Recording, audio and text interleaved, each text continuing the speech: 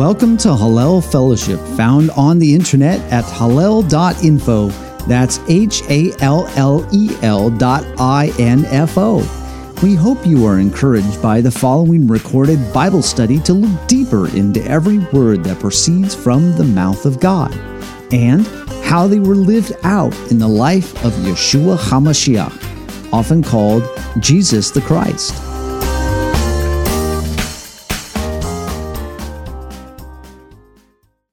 This is the first day of Matzot, the 7 days of Matzah, and this particular day is covered in the events for this day. More specifically, is the sanctification of the firstborn. So it may not seem like a really impressive title, but that's what it is. So what happened was God did what He did in Egypt, the firstborn of Egyptians, and they of course died. And as they left Passover night, in the following day, their first stop, Sukkot, the first place they crashed at for their gathering together, that was a point which God said, this is the daytime, which would be today, where you will set aside the firstborn, that God has now purchased those firstborn as His own. So talk about that today. That is the dominant thing we'll be discussing. That's what the day is about. As far as he has made His purchase, He has made His payment. His payment, of course, was the lives of the firstborn of Egypt, was the payment.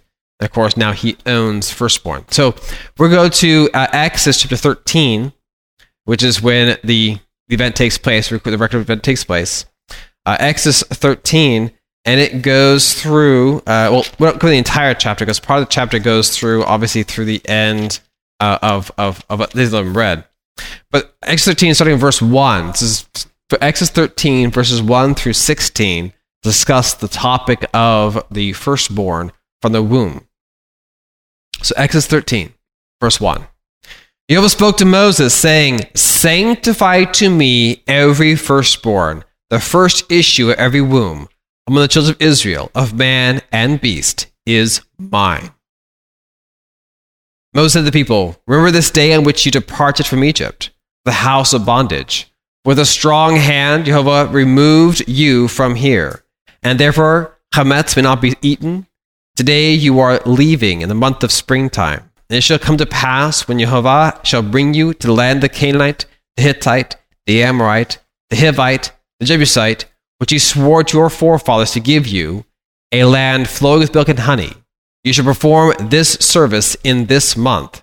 For a 7-day period shall you eat matzot. And on the 7th day, there shall be a festival to Jehovah. Matzah shall be eaten throughout the 7-day period. No chametz may be seen in your possession, nor may leaven be seen in your possession in all of your borders. And you shall tell your son of that day, saying, it is because of this that Jehovah acted on my behalf when I left Egypt. And it shall be for you a sign on your arm and a reminder between your eyes, so Jehovah's Torah may be in your mouth. With a strong hand, Jehovah removed you from Egypt. You shall observe this decree at its designated time from year to year. And it shall come to pass when Jehovah will bring you to the land of the Canaanites, as He swore to you and your forefathers, and He will have given it to you. Then you shall set apart every first issue of the womb to Jehovah, and of every first issue that is dropped by livestock that belong to you. The males are Jehovah's. Every first issue donkey you shall redeem with a lamb or a kid. If you do not redeem it, you shall axe the back of its neck. And you shall redeem every human firstborn among your sons. And it shall be, when your son will ask you at some time in the future time, what is this?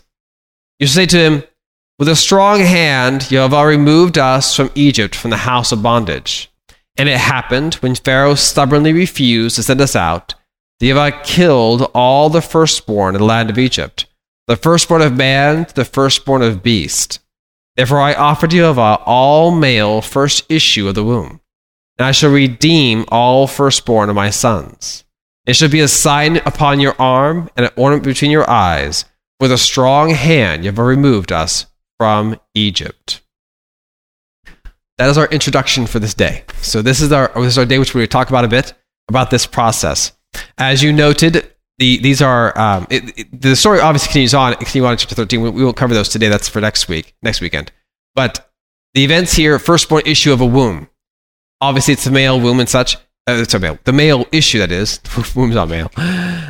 Anyhow, so these was being issued. You notice the strange thing about the donkey, though, right?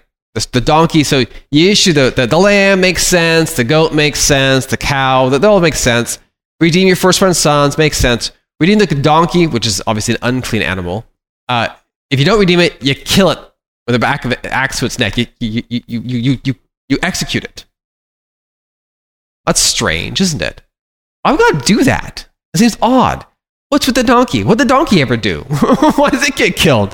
Yes, Alex. The method is different than, not slitting the throat. Right, this is breaking its neck. It's whacking in the back. Kill it. It's brutal. It's brutal.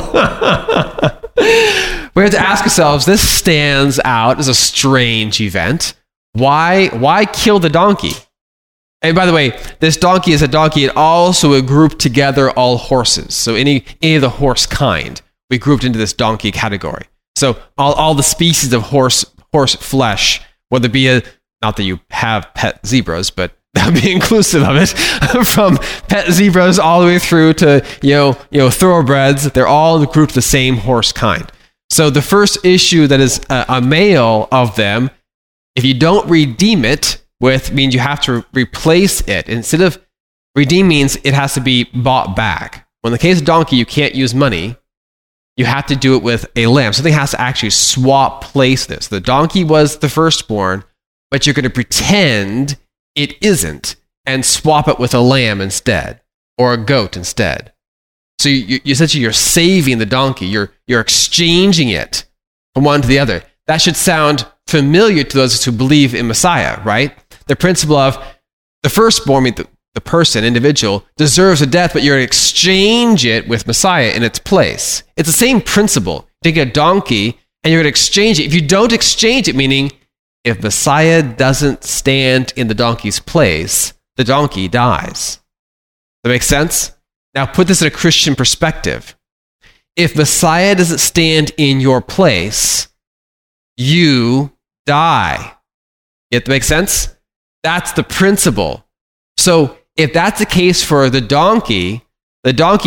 lamb has to stand in its place, else the donkey dies, or Messiah stand in your place, or you die, then the donkey and you are the same person, the same symbol, same thing, same imagery, same metaphor. I'm not saying you're the derogatory term of a donkey, but there's a Jack and the Jenny right now. You're the Jenny. The point is that so it's a replacement. So essentially, you are the donkey. So you have to be redeemed. If you're not redeemed, you're killed. You don't want to be killed, so you want the redemption, right? That makes sense. This is the principle, the symbols we're going through here. So this is the basic introduction. So it's a strange introduction because we have to understand and explore, well, why would God use the donkey in this capacity, this symbolism, this example? What's about the donkey that God would use that? Why not something else? Why a donkey? It could be a cat or a dog, right? We have pets of those. Well, we have to say a little bit about donkeys themselves and how God used them within our Torah.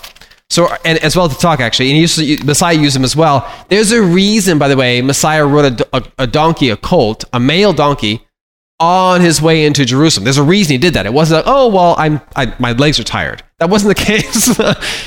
He had to select one on purpose because it means something. So first of all, let's go back a little bit into Genesis 22, which gives us our first real taste of the functionality of a donkey. Taste is not the right word. It's you don't eat donkeys. But the point is the idea of where a donkey is functional and why God would then use a donkey and a human being as somehow similar or being spiritually similar. So Genesis 22, this should be a pretty obvious story, which most of you will recognize this. Genesis 22, starting in verse 1, and it happened after these things that God tested Abraham and said to Abraham, Abraham, replied, here I am, said, please take your son, your only one, whom you love, Isaac, and go to the land of Moriah and bring him up there as an offering upon one of the mountains, which I shall tell you. So Abraham awoke early in the morning, and he saddled his donkey. He took his 2 young men with him and Isaac, his son. He split wood for the offering and stood up and went to the place in which God had spoken to him. On the 3rd day, Abraham raised his eyes and perceived the place from afar. And Abraham said to his young men, stay here by yourselves with the donkey, while I and the lad will go yonder. We will worship and we will return to you. Abraham, of course, took the wood for the offering and placed it upon Isaac, his son, and he took his hand to the fire, the knife, and the 2 of them went together. Then Isaac spoke to Abraham, his father, and said, Father, and here I am, my son. He said, here are the fire and the wood. Where is the lamb for the offering? Abraham said, God will seek out for himself the lamb for the offering, my son. The 2 of them went together. They arrived at the place which God had spoken to him. Abraham built the altar there and arranged the wood. He bound Isaac his son, and he placed him on the altar on top of the wood. Abraham stretched out his hand and took the knife to slaughter his son, and an angel of Jehovah called to him from heaven and said, Abraham, Abraham. Here I am. He said, do not stretch out your hand against the lad or do anything to him, for now I know that you are a God-fearing man, since you have not withheld your son, your only one, from me. Abraham raised his eyes and behold and saw a ram, afterwards caught in the thicket by its horns. So Abraham went and took the ram and offered it up as an offering instead of his son. Abraham called the name of that place Yehovah Yireh, as is this day. On the mountain of Jehovah will be seen.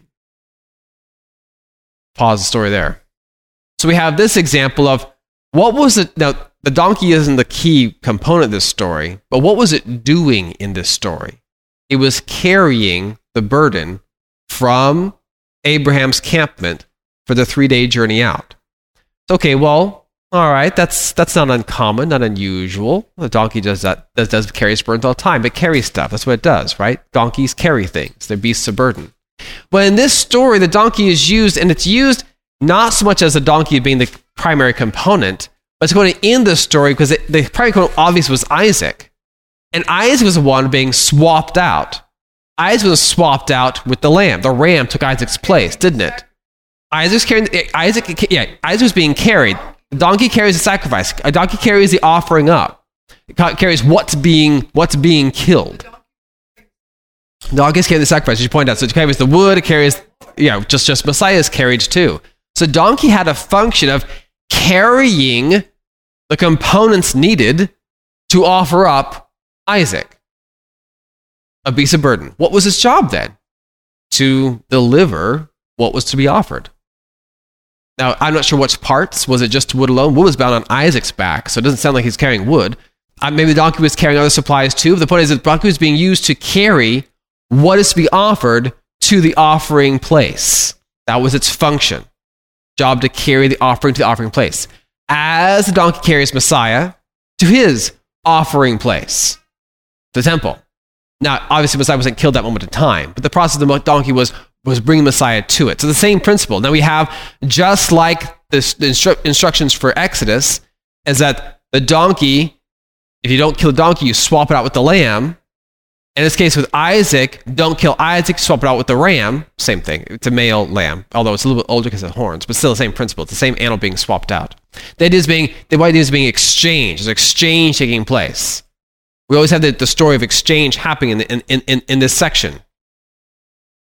It's a hashtag hallelujah, exactly. So, this is not the only time donkeys do this particular task in our Tanakh.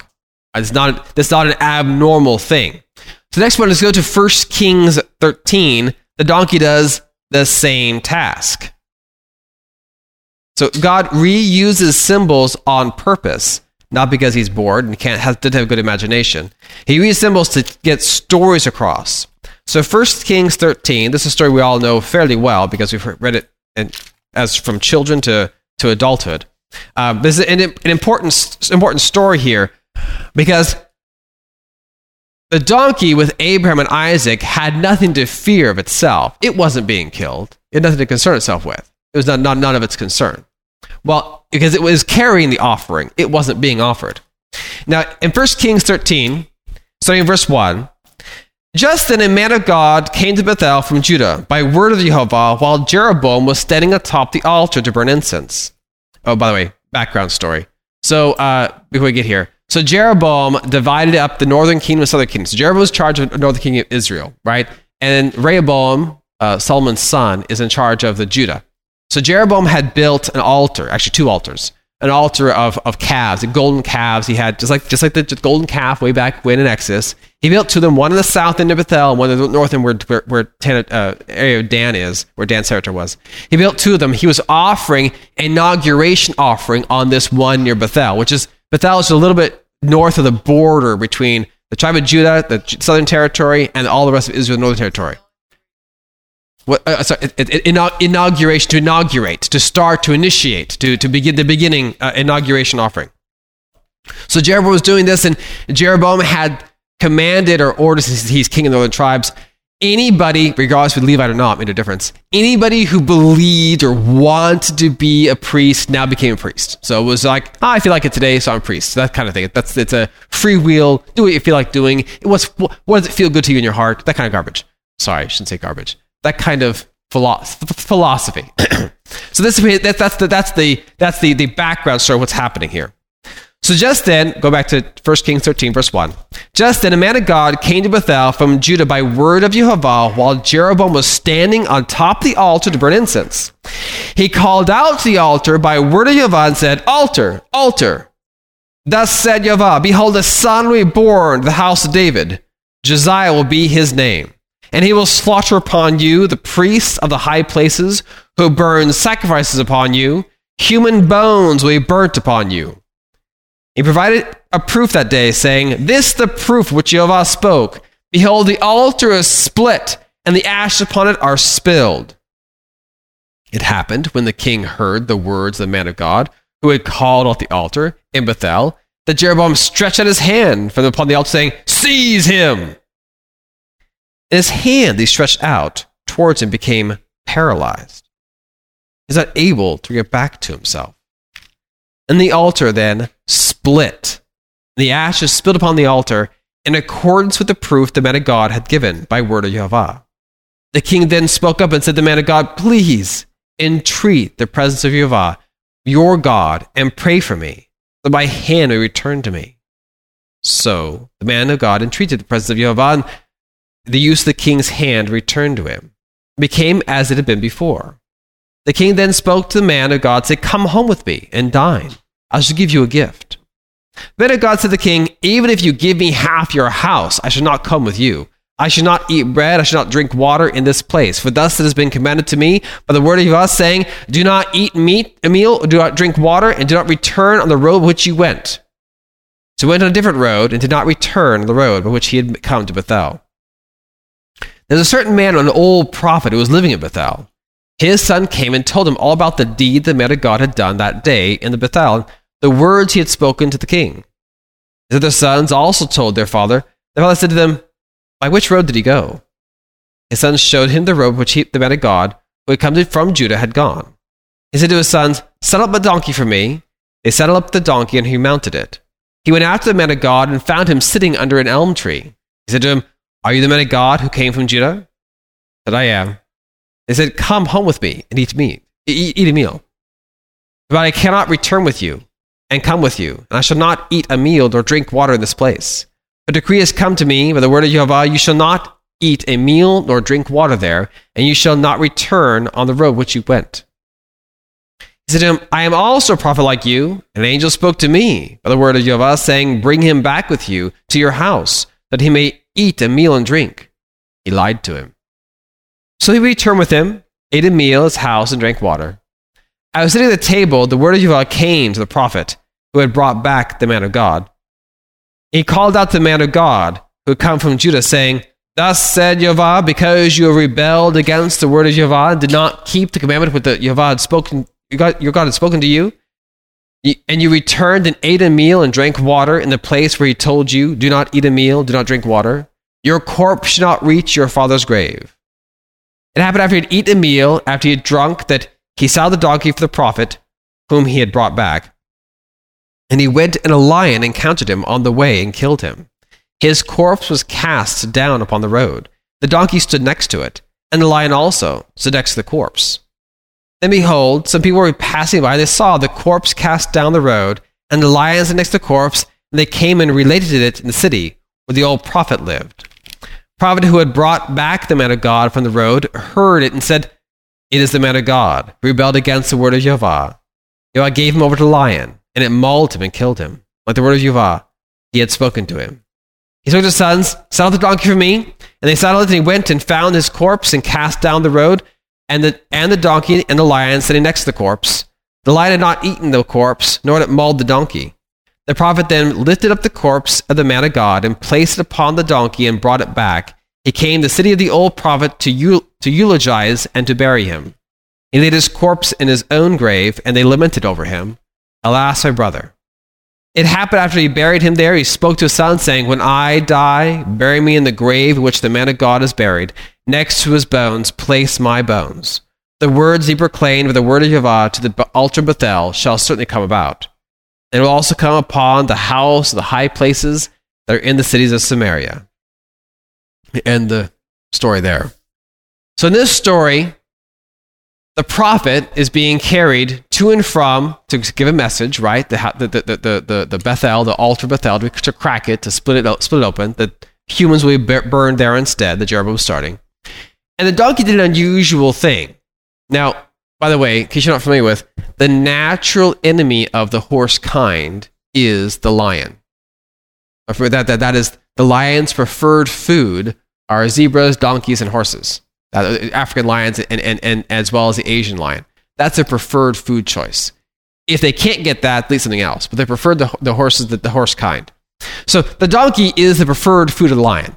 So donkey carries the man back. Obviously, the man gets slaughtered by the lion. Is the donkey afraid? No. Would a donkey normally be afraid of a lion?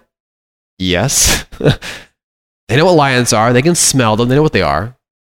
So donkey isn't afraid. Why is the donkey not afraid?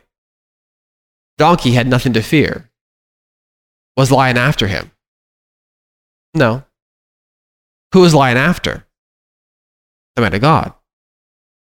So we have this principle, this strange scenario where this donkey is carrying a man of God, a prophet, to his death, isn't it?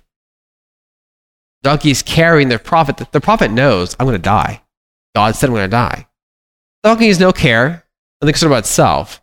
It's carrying the man of God back on a road he did not come on. Mind you, there's a reason for that process, because Messiah came to us in one path through birth and left us the different path through death, right? And the sequence which and it wasn't a path which normal men go through. You don't go through that particular death process, because that's what was quite unique in also resurrection process. It did not go to God in a normal way. But that's a separate side story. The nature of the donkey itself, the donkey's functionality is to carry the prophet from one place to the next.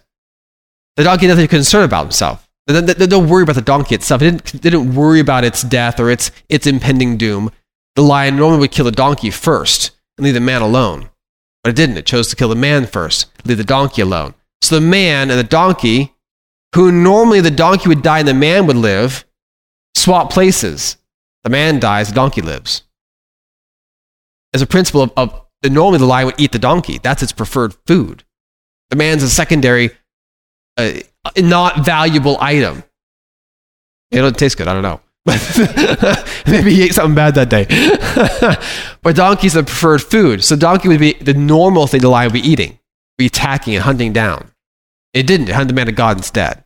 So the man of God shouldn't necessarily have died in this lion case. The donkey should have. But it didn't. And God did instead. So the donkey, the man of God, swapped natural places, by of course the command from God doing so, swapped natural place, the donkey would be eaten first. The lion would attack it. If you're on a donkey, the lion is chasing you, what does the lion attack? It jumps on the donkey and takes it down. Then you're on the ground. Then you're easy. It takes the donkey first, it didn't. The donkey untouched. the man of God only. So the donkey and the man of God swap places of ours who died, who would normally die, who didn't die. That's a swap of places. It's not a normal thing. So we have another example of a swap place associated with this donkey. Not just the same one, but as far as donkeys in general. And there's reasons for this happening as far as why God's doing this. Because in the case of redeeming the donkey in Exodus chapter 13, you have to swap it out with a lamb or a goat. So something has to take its place for the donkey to survive. Well, mankind has to have the same rule. So we have to take our place to swap so we can survive. If we don't take, someone doesn't take our place, we don't get that survival. So our death rests and stays with us as opposed to being released from us.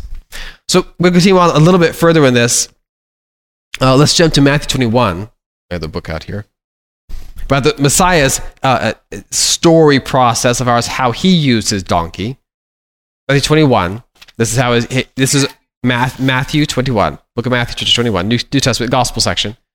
Matthew 21 discusses this topic about being this donkey carrying the Messiah into its place. Now when they drew, this is Matthew 21, starting in verse 1. Matthew 21, verse 1. And when they drew near Jerusalem and came to Bethphage at the Mount of Olives, then Jesus sent two disciples, saying to them, "Go into the village opposite you, and immediately you will find a donkey tied and a colt with her. Loose them and bring them to me. And if anyone says anything to you, you say, 'The Lord has need of them,' and immediately he will send them. All this was done that it might be fulfilled, which was spoken by the prophet.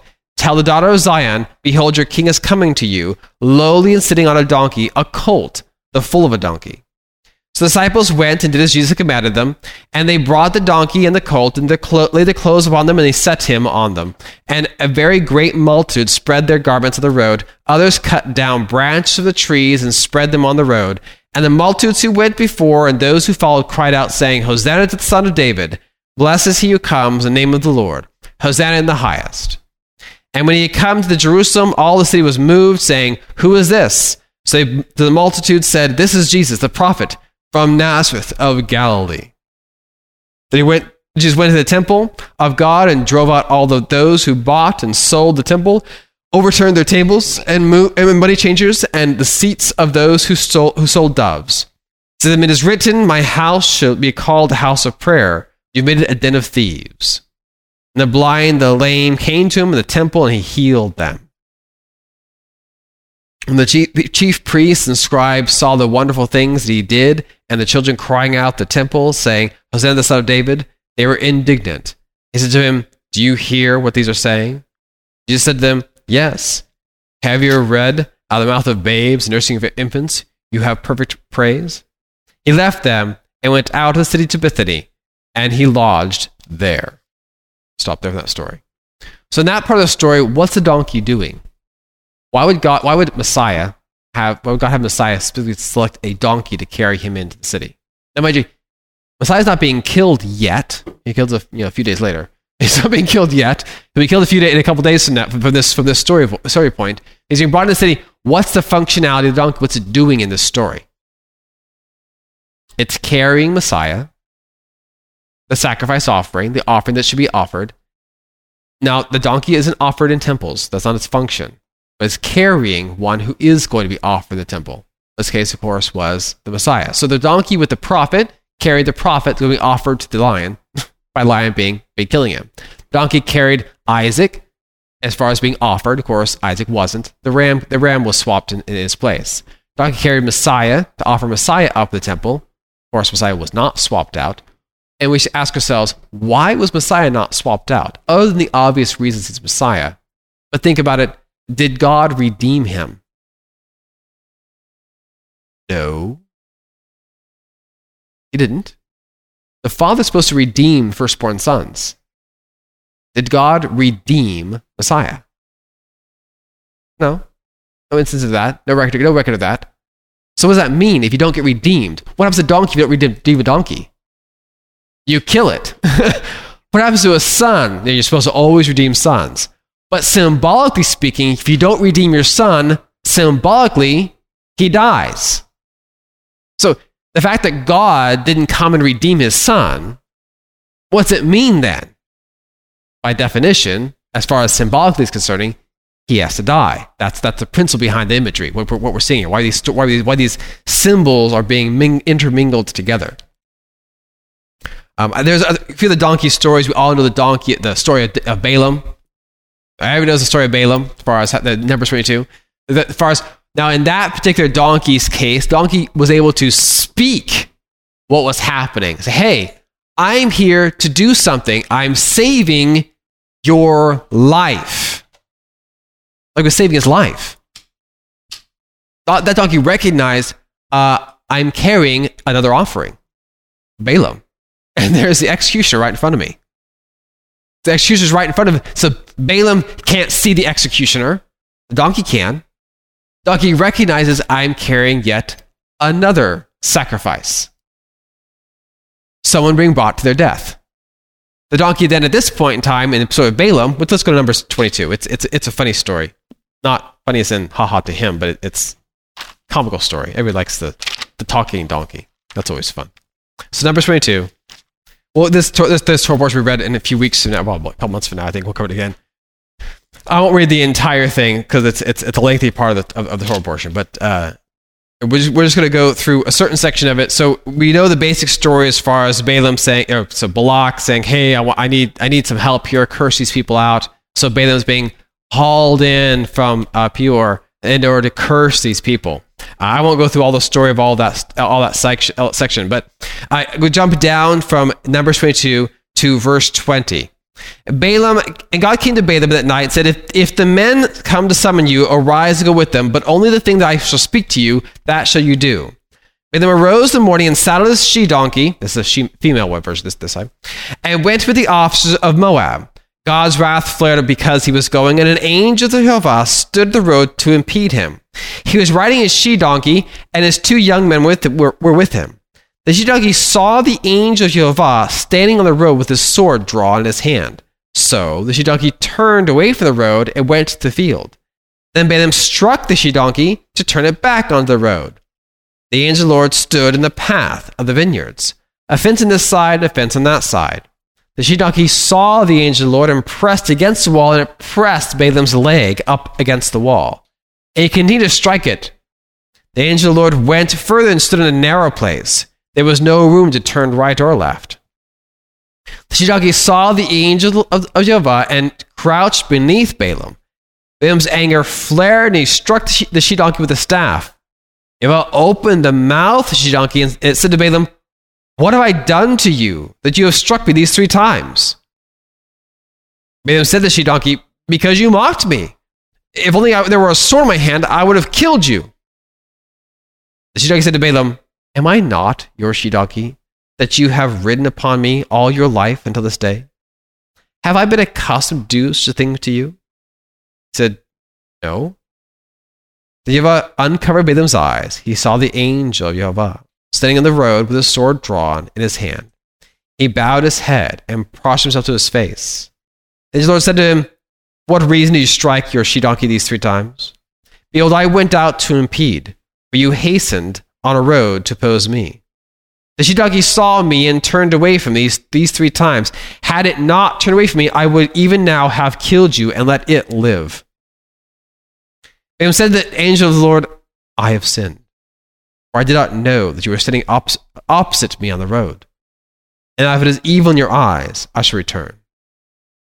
The angel of the Lord said to Balaam, go with the men, but only the word that I shall speak to you, that shall you speak. So they went with the officers of Balak. We're going to stop that part of the story there because I'll continue on the rest of it. That's for later. So the she-donkey recognized, I'm carrying a man on my back that this angel, this being in front of me, is going to kill. So it recognized, I have an offering on me. Just like with Isaac, I got an offering on me. Just like with the prophet, I got an offering on me. Just like with Messiah, I have an offering on me. And this she-donkey said, okay, I get the story. I'm not going to travel this route. I don't want my master to be offered. I'm going to avoid this problem, try to get around the problem. And of course, the 3 attempts to do so saved Balaam's life temporarily, because guess what? Balaam dies anyway. He's killed anyway.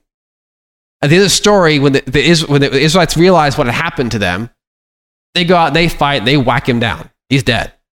So he will be offered. He will die for this whole process. But the she-donkey attempts to stop the offering. So the she-donkey's function here was to carry a man to his death, essentially.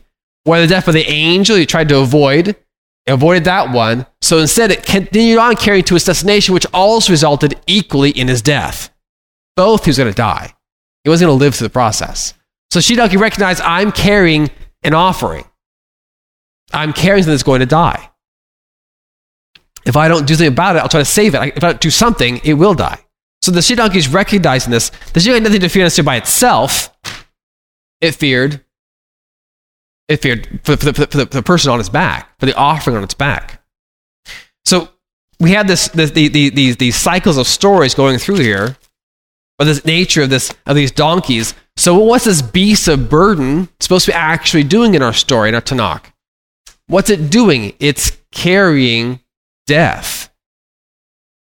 It carries dead, not yet dead, but soon to be dead things. That's its job.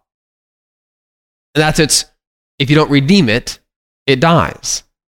So I have to ask you, as human beings, since donkeys and us are redeemed similarly, if we're carrying death, what kind of death are we carrying? Eternal death, the death that we caused, that we're bringing to the table. We bring death with us. Our actions that cause that result in a death to us. That should result in death to us. If we don't get swapped out, it will end in death to us. That process is a metaphor, a simile that's been going on here within our talk regarding the donkey. And there's a lot of types of death that we may bring. It can come from different forms. I won't cover all the different types of death because we have 11 types of sins you can cover different topics and such. But this type of death that we are responsible for as donkeys, as our beasts of burden, what burden are we carrying? All the baggage of sins we carry with us. That's our death sentence. It's on our back. We carry it around. And we walk toward our own deaths. Let's get swapped out. So let's move forward a little bit on this. So in order to avoid this death process, something takes our place. Now we obviously understand Messiah takes our place. But there's more to just our Messiah taking our place. Messiah taking our place, he did something rather unique in that now he became a type of priest, a type of high priest in a symbolic form. Well, on days of Matzot, the days of the Feast of Unleavened Bread, there are tasks assigned to us, to me, to you, to her, to everybody. There is a responsibility associated with days of Matzot. So I'm going to switch over to my Jeff's going to switch over to my other camera. I don't know how to switch buttons, but you can switch buttons. So we have our example of donkeys. I'll come down a little bit further. Donkey. Its function is to carry off. In this case, for most of our examples we have, is an offering. And the offering in most of these instances were human beings. There was obviously Messiah. And there was Isaac. Spell Isaac. And of course there was Balaam. There's other examples of, we also have the prophet. His name's never given. Never his name, poor guy. We'll call it the disobedient prophet. Which funny, he was lied to. He's kind of like a funky mix. Like, I don't know what kind of prophet the guy lied to him. What kind of prophet is he? But anyway, he's a lying prophet too. So the donkey's carrying all these different offerings as far as what its function. So its job is to carry the offering being offered to God. And it says recognize, and of course this one for Balaam did in fact recognize, hey, this guy's a dead man. If I do something about it, he's going to die. The donkey did what he could do. You can't save dumb. If somebody is dumb, you can't save it. Balaam's choosing to die. You can't save somebody. You can only do so much. The whole lead a horse to water.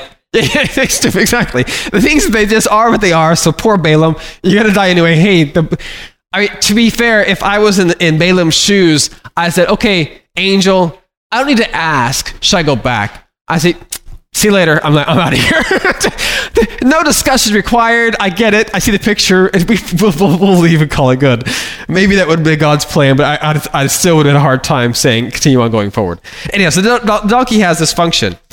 There's another instance. We didn't get the story of the other beast of burden in the case of the donkey, which was Samson, with the donkey jawbone.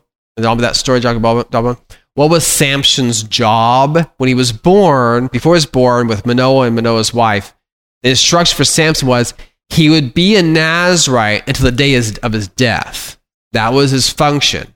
So who was the offering with Samson? It was Samson. He was the offering. Now, the only donkey he was using was the jawbone itself, which he whacked a bunch of Philistines with. Now, why a donkey's jawbone? I'll be honest with you. What is the worst sin that all of us commit? Out of our mouth. What you say. So I think there's a reason why God chose. It could have been a femur. He chose a donkey's jawbone. Yeah, femur makes more sense. It's big. It's massive. Let's do some serious killing. No, we'll do the jawbone, the smaller one, which isn't really that big to begin with. So I mean, donkeys are, maybe 12 inches long. It's not really big. A femurs are at least like 15 to 18 inches. There's some good swing behind a femur, but no. He chose a donkey's jawbone, which has been sitting on the ground who knows how long, a year, 10 years, I don't know, probably, partially fossilized. Anyway, I think it's the reason because our mouth is the worst thing that gets us in trouble. It just really does. Anyway, that's my personal opinion, by the way. You don't have to agree with me. It's just how the mouth gets us in trouble the most. So in this instance, let's go through this a little bit here. See, I bought, where is it? Oh, right. So offerings. So in this instance, all these donkeys realize they're carrying an offering. Actually, the donkey may not have realized it, but they are in fact carrying offerings. So the type of offering, but in our high priest, the case of Messiah, he has offerings as a high priest.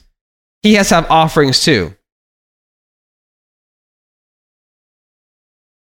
So after his death, which is of course, which we're commemorating this time period, he became a high priest. Well, the high priest, as we learn, has instructions. Now I'm not going to go through here right now because Numbers 28 discusses for matzot, for the days of matzot, there are certain tasks to be offered by the high priest.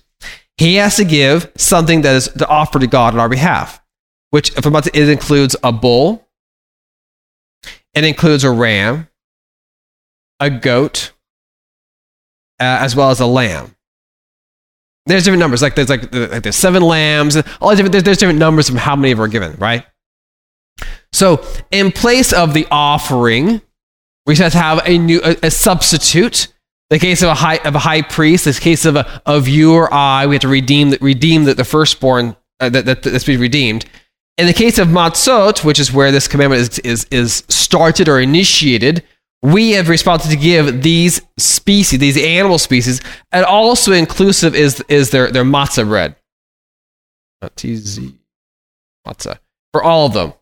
They all have their prescribed amount of grain offering that goes with it. And of course, like all grain offerings, no chametz, no leavening is ever allowed, except on Shavuot. But you don't get to burn it, you have to eat that. But all other holy days, no leavening allowed. Not permitted. God doesn't want to touch it. And no honey.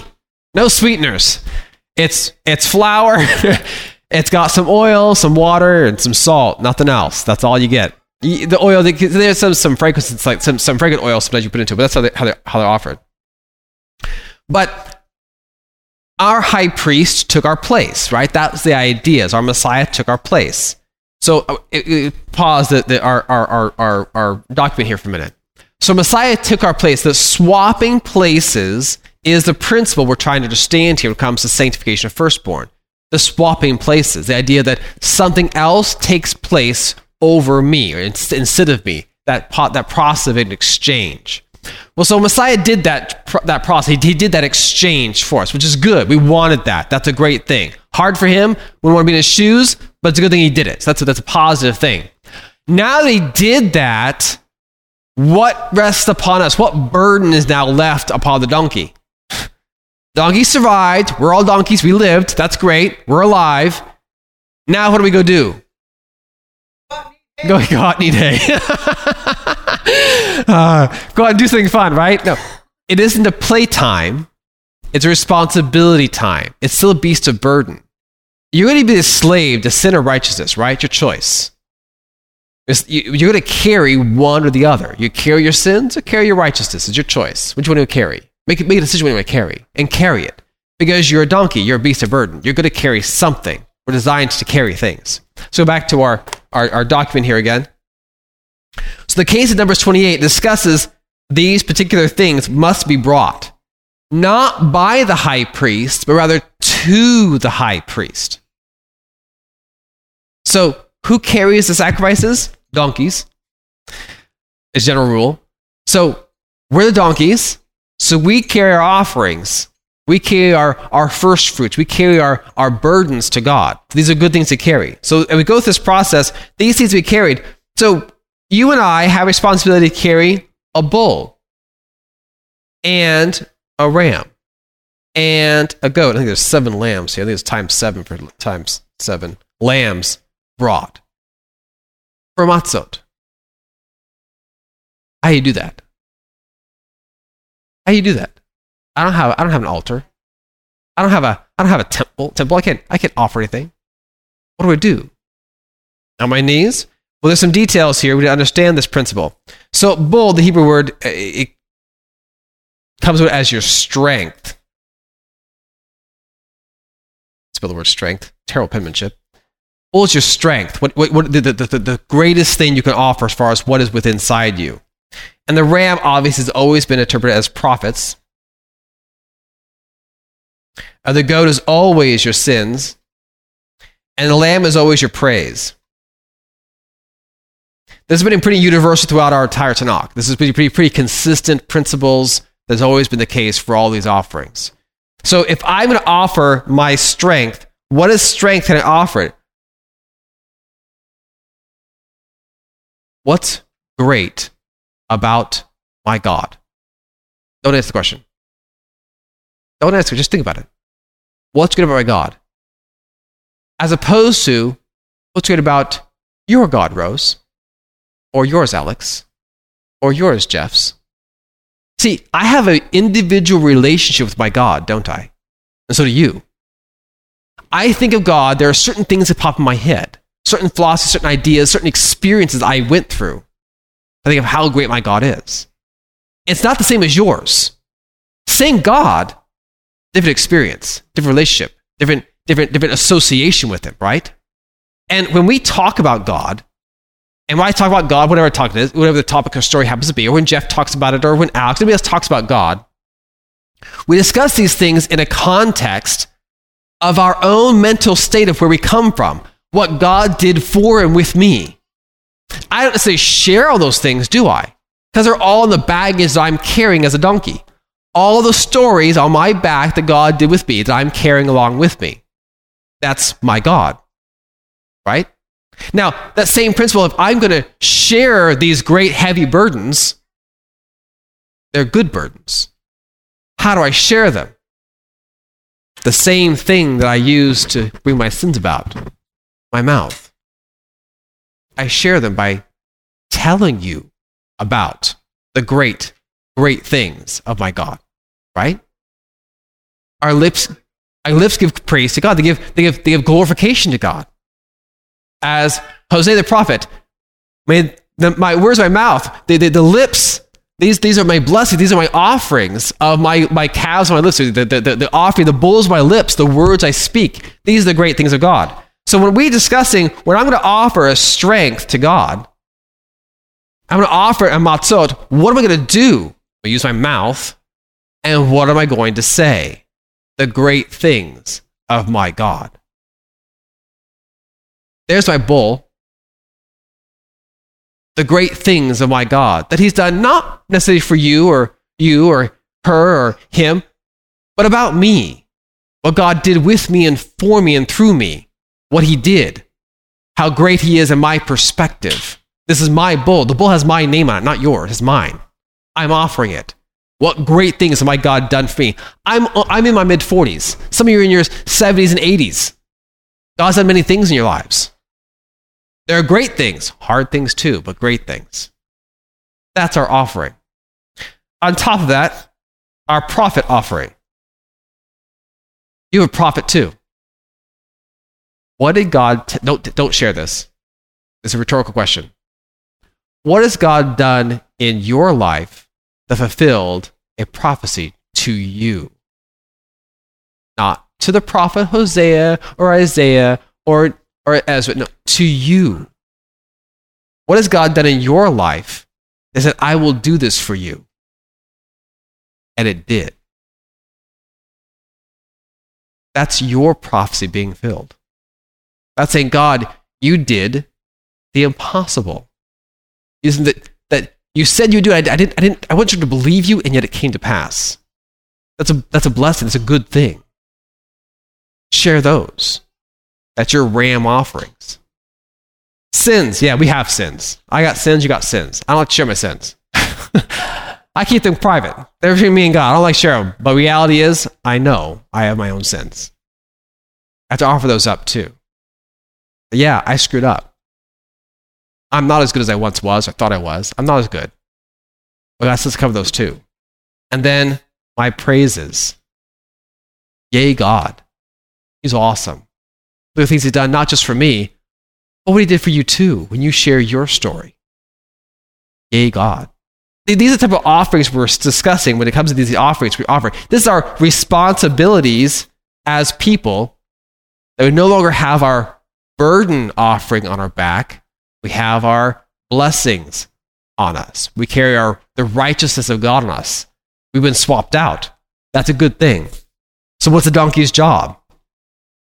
To carry the burden not of sin, transgressions, iniquities, but of praise, of great strength, of the profits that God's done for you, the great things God did for you in your lives, the lives of your families, and share it. We bring our food here, potlucks, right, to share, right? The same principle, share it. It encourages one another, doesn't it?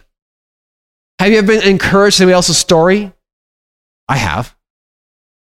They say what God did with them, like, wow, I've known people in your situation and they're dead, and you're not. That's awesome. I mean, people who are going through your story right now, and they're thinking about they're going to die, and they may or may not, but it can encourage them too. Those offerings are blessings. Those are great things to share. Those are words that come not through our actions, but they come out of our mouths to share. Those are offerings for matzot, the days of matzot, the days of unleavened bread. Give those offerings up. Those are positive, good blessings to give. So the nature of this sanctification of firstborn, the idea is being, you've been saved, you've been swapped out. You were supposed to die and you didn't. You're supposed to be the one being killed and you were exchanged. So you didn't die. And somebody else, a ram, or in this case a lamb, took your place. That's the idea of matzot. Now that I don't have the burden of all the baggage I carried with me, what do I carry? The nice things God did for me, the stories he did for me, and share those. Does that make sense? Hopefully it makes sense. That's the intent of the firstborn being exchanged or being swapped around for, instead of it dying, a lamb dies its place. Donkey carries the offering of sacrifice, and the offering is a piece of the burden. The sacrifice upon you is a burden. It's being taken off of you. You no longer have the burden on you anymore. It's the whole idea of Passover, right? God's died, though you didn't deserve it. God's taking your place. We're not discussing Yom Kippur. That's a different story, different scenario. You knew better then. This point, you don't necessarily know better, you just are. And you try to get through this process of not being what you are, not receiving what you deserve. So this story normally would go into a little bit of discussion on the idea of what Messiah was regarding first fruits commentary. And just to cover a little bit more of that tomorrow, actually, so we won't be covering too much detail of it today. But the idea of this, why was Messiah selected? What makes him unique about this time period? Because all this story of swapping out, well, that's Passover. That took place last night. But that was last night. So what's the next thing? Well, that's how you get counted. The counting course starts tonight from sunset onward. the next 50 days. And so Jeff's going to do a short thing tomorrow regarding this topic of being counted. But the idea is that if you are a person and you carry your sins, and his other person carries their sins, and one chooses to get their sins swapped out from God, so sins are no longer a burden, they're actually in joy or in freedom, what about the other guy who didn't get his sins swapped out? He still pays his prices. He still pays his suffering. The misery is still on him. The idea being the counting of the one that got swapped out, that has now survived, he's counted. There's number one. And then over here is number two. And number three is over there. The process of counting are those saying, yeah, I want him to swap places with me, so I get counted too. So you start counting the cycle of the Omers counts from sunset to night onward. That's a cycle of counting. That's a process of being counted. Do we be included or excluded? Do we get part of the swap out, or do you want the axe to the back of your neck? Your two choices. Would I rather choose the axe or no, put the lamb in my place? Thanks. It's your choice, right? That's the idea of being counted. So you choose the back of the neck, the axe the back of the neck, or you get to choose, I'll take the lamb in my place instead. Do you want to be counted or not? Do you want the burden removed from you or not? And that's the process of counting. And that counting continues on, obviously, for 50 days, until it culminates in, of course, Shavuot at the end, which is this time, early June, I think it lands this particular year. But the idea of the first fruits, James covers it. It's also occurred in Corinthians as well, and Revelation discusses it too. The idea of what it means to be a first fruit, because as I mentioned before, you have these offerings to give. You're supposed to give them, and what do they look like? Well, they look like dominantly what comes out of your mouth. That's a dominant thing to look like. What comes out of your mouth is the biggest component of your offering. James discusses that in particular, which is, let's show James real quick, because I really like the book of James. I don't know why, I just do. Like his word choices are just James. It's a strange, to me. It's kind of like a book of reality. This is how it looks like to live. I'm really big on physical, literal things, like my hands on and touch. Coming stuff that's real as opposed to a theoretical concept. I'm not really good at theoretical. I'm just not. So I like James because he said, "Hey, do this, don't do that."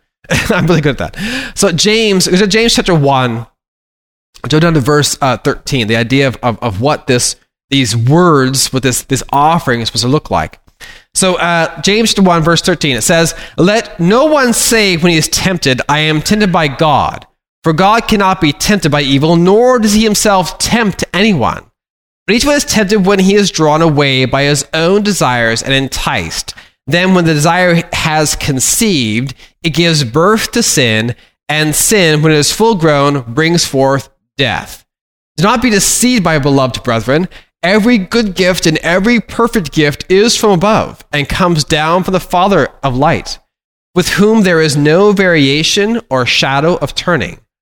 Of his own will he brought us forth by the word of truth, that we might be a kind of first fruits of his creatures." I like the way he says that.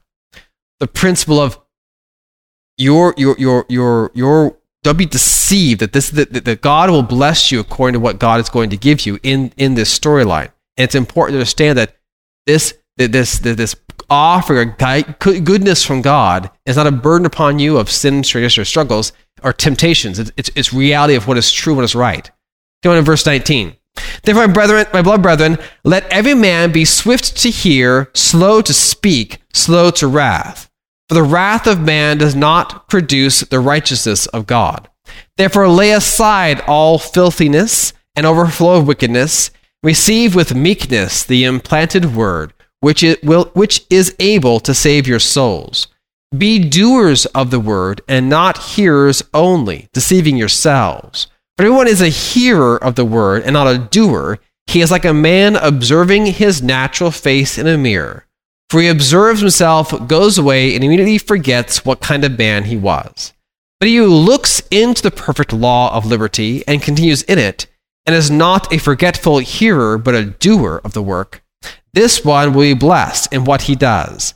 If anyone among you thinks he is religious and does not bridle his tongue, but deceives his own heart, this one's religion is useless.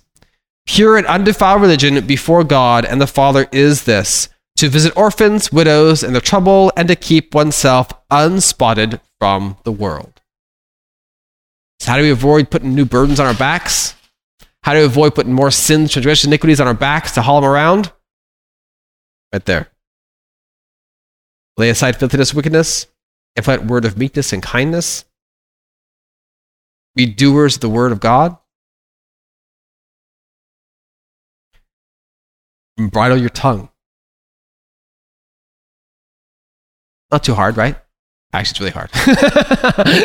It is hard. It's human nature to unbridle our tongues. It's really hard. But that's the idea. So these are the principles, as I mentioned, for the offerings we're supposed to give.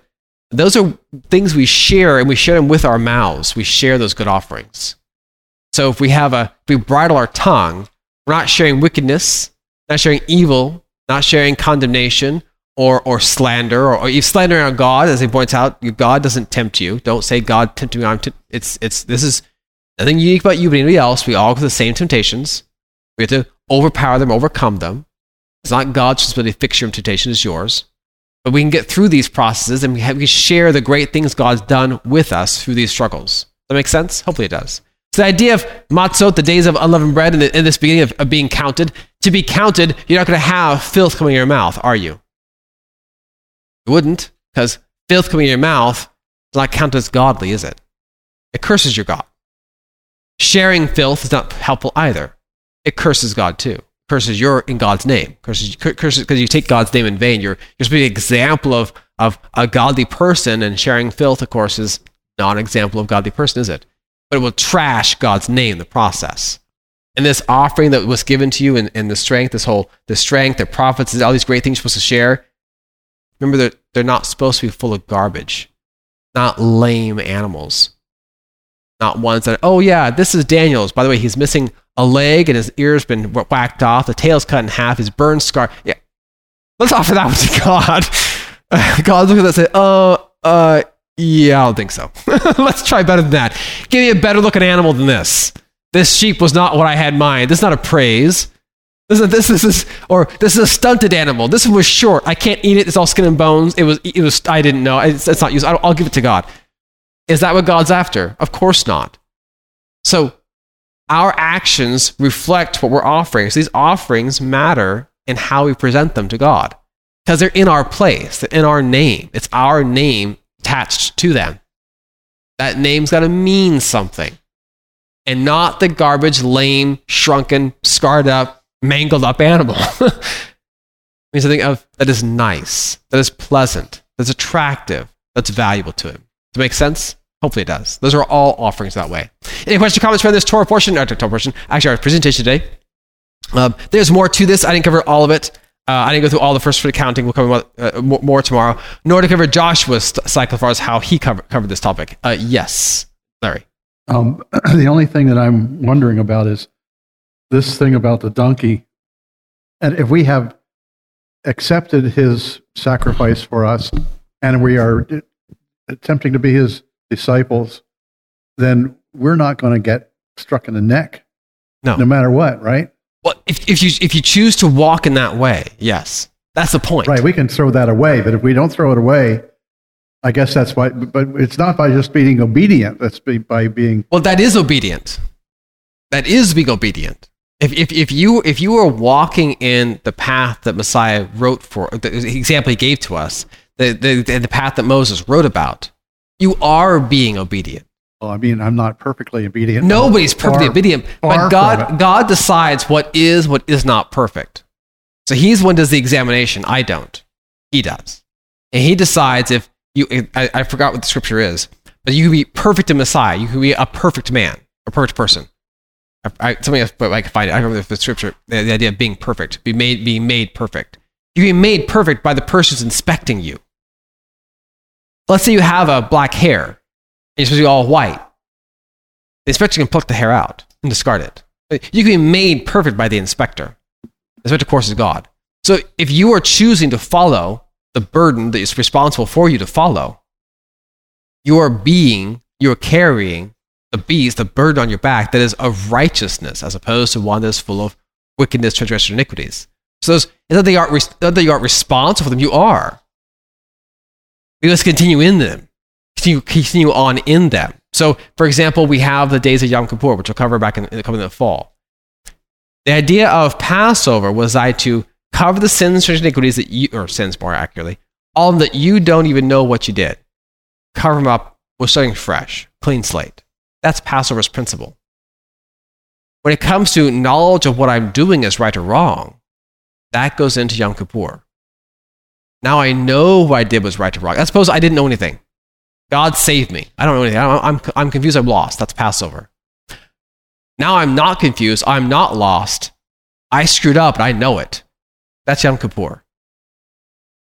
That's a different problem to deal with. A different, more deeper, greater depth of its understanding as far as how important it truly is, because you knew better. Does that make sense? The two different holy days cover the topic of sins, transgressions, and iniquities in two different ways. One is for the ignorant individual who knows nothing, and one is for the knowledgeable person who knew better. They're two different concepts. The knowledgeable person, the Passover has already been taken care of. That's been done. Now to the Yom Kippur, how do you clean yourself up and stay clean as best you can? How do you address when you fail? Don't stay in your misery. How do you get out of the misery? Yom Kippur is a cycle for that process. Yes. I just want to go to the meaning of perfect because I don't think it's not fair. In English, it's a terrible word for it. It's not a good interpretation because it means really complete. Yeah. So, finished. You're a finished person. Yeah. Nothing else to be added. Yeah. Nothing else to be added or subtracted. You're done as is. That's a good thing. We want that. That's a good thing you brought that up. That's true. Yes, Alex. I just the strength one I'm a little confused about at the four. Yeah, the four principles of the animals. The testimony, I don't know. I've probably run with the wrong kind of crowd. They're going to be like, man, yeah, whatever. That's fair. You're that way. Okay. You're weird. You're weird. Right. Okay. So strength is another form of blessing. Blessing. So if you want to share a blessing God's done for you, not some, oh, look, I stubbed my toe and it's better. No, I mean, a real major blessing. Those are your strengths. All right? That's a better way of looking at it as far as how Hebrew addressed the concept of strength. It is your vigor, your intensity of like, wow, this is amazing. That part is what they consider strength, a great blessing that God has put upon you. You mentioned that before, actually, your work, for example, having extra work. I mean, you're struggling not to have a lot of money in there. Now there's a ton of work. That's a blessing, right? It takes a lot of strength, but it's a blessing. You've mentioned that for your own employment. That is a blessing God gave. That's one of the strengths. Look what God's done. As opposed to, it's not a prophet. Isn't it about God fixing something? He would fix you in your life or some struggle or relationship with your daughter, for example. That's different. Or sins that you've done or haven't done. Or general praise of yay gods. God's great. Those are called general praises. Yay's God. The class have songs. We do dancing here, of course, as well. Those are general praises of God. So the strength is what great blessing God did for me, and here it is, and lay it out. That makes sense? That's what strength means. It's a thing that truly affects your being inside you of how your whole life is affected by this event, whatever it is. Make sense? Okay. Any questions or comments regarding this section we talked about? Yes, Carrie. Well, I just was still thinking about what Larry said, and something that just has held really strong for me since coming to Torah is that the reason why Moses said it's not too hard to keep the Torah is because of the sacrifices, actually. Right, they can fix the screw-ups. Right, so when I grew up in Sunday church, we didn't really talk about it that way. I don't think it was understood. So it's the thing is that nobody can walk perfectly or without blemish or whatever, however you want to say it. It's the sacrifices, the covering that makes it possible for us to be okay, even though we make mistakes, as long as we're in earnest. Right. Those offerings allow you the method of not staying in your misery. Right.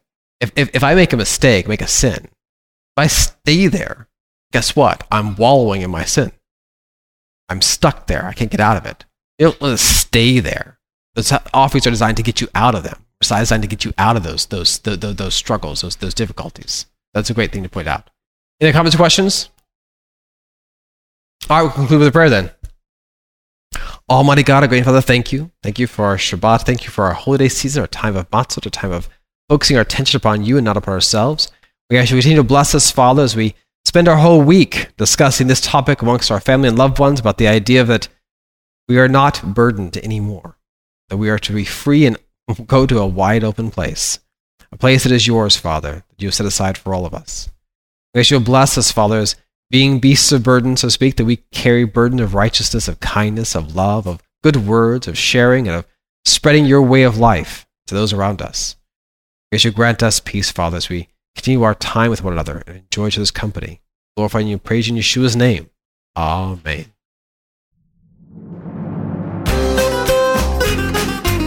You've been listening to a discussion at Hallel Fellowship. If you would like to hear more discussions or if you have any questions, visit the website at hallel.info. That's HALLEL.info. Hallel.info.